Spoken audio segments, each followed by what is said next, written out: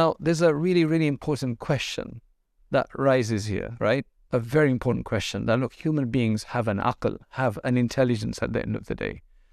If it was that it's these idols that people are worshipping, right? Now, okay, if they're taking their leaders as something, then the leaders, that can be understood that they're human beings and so on, so they might see a bit more efficacy or a bit more effect and a bit more ability coming from human beings because they are living, walking and kicking people. However, when you're talking about idols, are you serious? I mean, were these people just so dull? Were they just so dumb? Were they just so silly about this that even though they had an intellect, I mean, these people they're intelligent people. These weren't a people of totally, degenerated intellect. I mean, they knew what to do in many other aspects of life.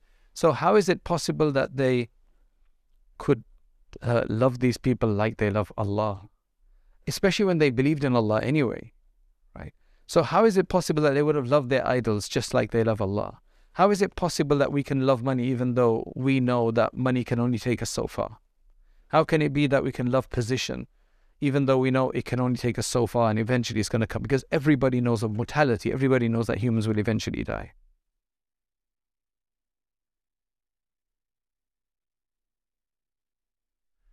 Bismillahir Rahmanir Rahim. Assalamu alaikum wa rahmatullahi wa barakatuh.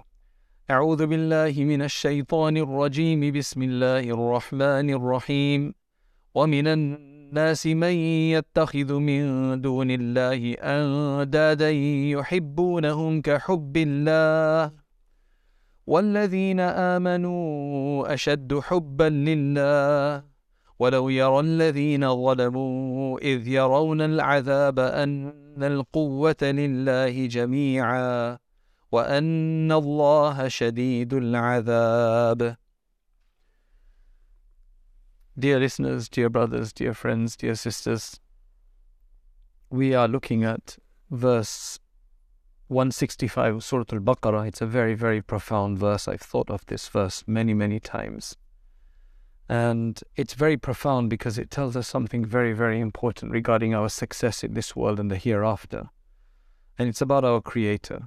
So what Allah subhanahu wa ta'ala says here is that among people are those who adopt and who take other than Allah subhanahu wa ta'ala as equals to Him, as parallel to Him, as associates with Him. It could be multiple translations here.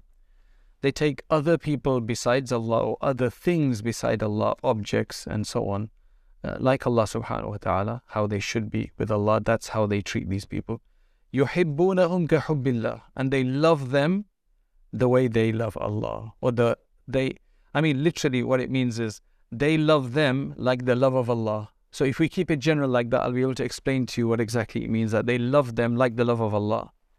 Then Allah subhanahu wa ta'ala, He singles out the believers. He says that those people who believe, they are intense and ardent, most ardent and intense in their love for Allah. That's how believers should be. Thereafter, that Allah subhanahu wa ta'ala discusses the punishment and Allah subhanahu wa ta'ala being intense in punishment. So we want to discuss this first part today, inshaAllah.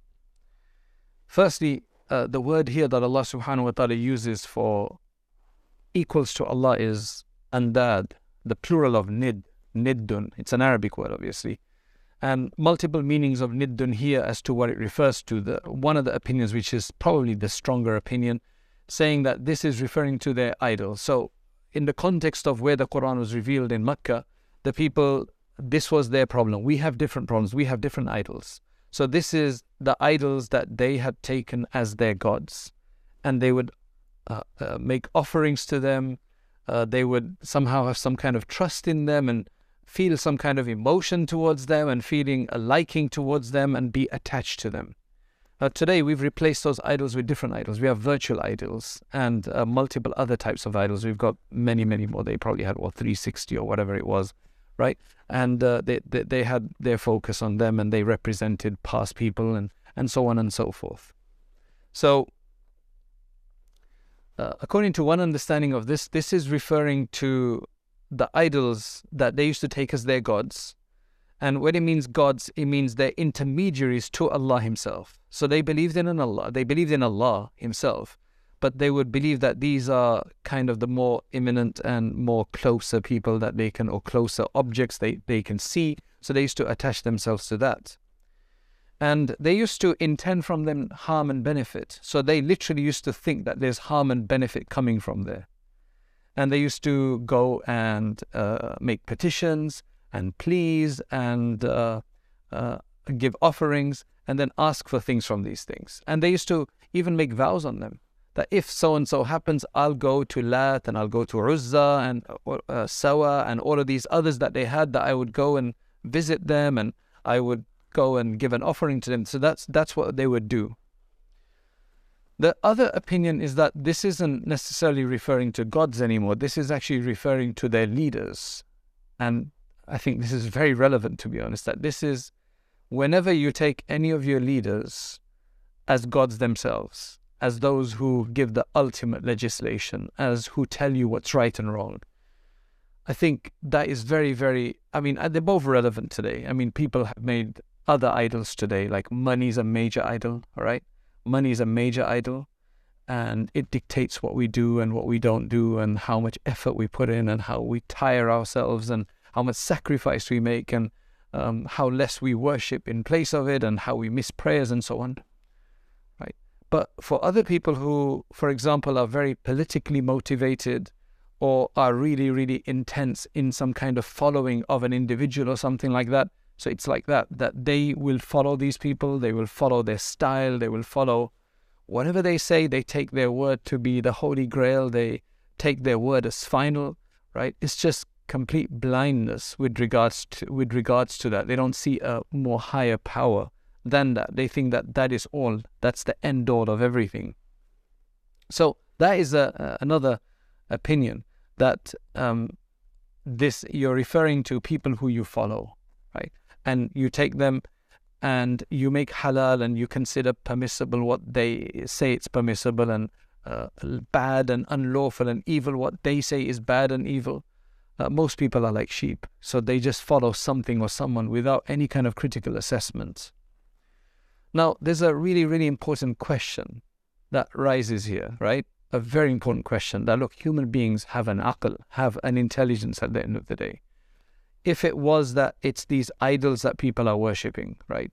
Now, okay, if they're taking their leaders as something, then the leaders, that can be understood that they're human beings and so on, so they might see a bit more efficacy or a bit more effect and a bit more ability coming from human beings because they are living, walking and kicking people. However, when you're talking about idols, are you serious? I mean, were these people just so dull? Were they just so dumb? Were they just so silly about this that even though they had an intellect, I mean, these people were intelligent people. These weren't a people of totally, degenerated intellect. I mean, they knew what to do in many other aspects of life. So how is it possible that they could love these people like they love Allah, especially when they believed in Allah anyway, right? So how is it possible that they would have loved their idols just like they love Allah? How is it possible that we can love money even though we know that money can only take us so far? How can it be that we can love position even though we know it can only take us so far and eventually it's going to come? Because everybody knows of mortality. Everybody knows that humans will eventually die. So how is that possible? So these people, they would know that these are idols. These are stones. They're motionless. They can't really harm. They can't, you can topple them over. In fact, some of them they would bake and then they would eat if they got hungry because it was made out of dough. These things can't really listen to you. They don't even make a movement. They don't even respond. They can't understand. They can't think for themselves. And they believed, at the end of the day, they did believe that it was God and it was Allah subhanahu wa ta'ala who did things in this world. They definitely believe that, right? That He was the ultimate will, the one to have the ultimate will and decision for this world. They knew that. So that's why Allah subhanahu wa ta'ala says in Surah Luqman, verse 25, وَلَئِن سَأَلْتَهُم مَّنْ خَلَقَ السَّمَاوَاتِ وَالْأَرْضِ لَيَقُولُنَّ اللَّهُ. That if you do ask them who created the heavens and earth, they'll say Allah subhanahu wa ta'ala. So they did believe in a God. So if they held this belief, then how is it possible that they could love these idols the way they love Allah subhanahu wa ta'ala? So the other thing is that Allah subhanahu wa ta'ala makes it very clear that in Surah Al-Zumar, verse 3, that مَا نَعْبُدُهُمْ إِلَّا لِيُقَرِّبُونَا إِلَى اللَّهِ زُلْفَى. We only worship them so that they can bring us closer to Allah subhanahu wa ta'ala. So they see them as intermediaries. They see them as intermediaries. So how is it possible that they still believe all of these things about that? And at the end of the day, if that was the case, that they worship them to get them close to Allah, that means that they were actually doing all of this failed worship, right? They were doing all of this for the pleasure of Allah. That's another question that arises then, that they must have done all of this for the pleasure of Allah. So how can then, if they're worshipping these idols, how is it possible that they're worshipping them the same as Allah? How is it that they can love these idols the same as they love Allah, even though they know Allah is their ultimate pleasure? Allah, they're seeking Allah's ultimate pleasure. So how is it possible that they yuhibbunahum ka hubbillah, that they love these things as much as they love Allah subhanahu wa ta'ala? So that just is not rational. It just doesn't make sense of how that can be possible. So one of the possibilities of one of the ways to reconcile that and to understand that is that what they mean by they love them the way they love Allah is meaning they love to obey them and magnify them and revere them the way they do to Allah. So they clearly can't think that they're the same as Allah and that they love these things exactly for the same reason as they love Allah. But in some aspects, they're doing exactly that, and they're equating both of them, if not actually giving the idols more of that, which is that they, in terms of what they're offering, it seems like their entire focus of devotion and ibadah and worship is for them, meaning for these idols and not for Allah. Most of their time is spent for that. So while ideologically, rationally, they do believe that God is supreme, as many Muslims do as well, right? However, what the issue is that the amount of time that we spend, the amount of devotion we show, the amount of sacrifice we make is for everything else but Allah subhanahu wa ta'ala. That's why there's a recent very wise man who's passed away now. He said that money is so attractive today as a god that everybody's after it. We're very lucky as Muslims, he says, that once a week, for those who pray once a week, at least the Friday, that they get reminded of God, that there is a God that exists and you do worship Him. So we go to the masjid. And for those who pray 5 times a day, well, they're luckier. They're more fortunate. So they remember 5 times a day that there is a God that you worship. And that's obviously if we have some concentration in our prayer.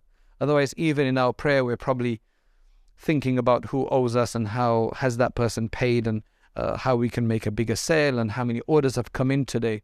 And there's a good deal going there and so on. Subhanallah. May Allah subhanahu wa ta'ala accept us. May Allah subhanahu wa ta'ala accept us.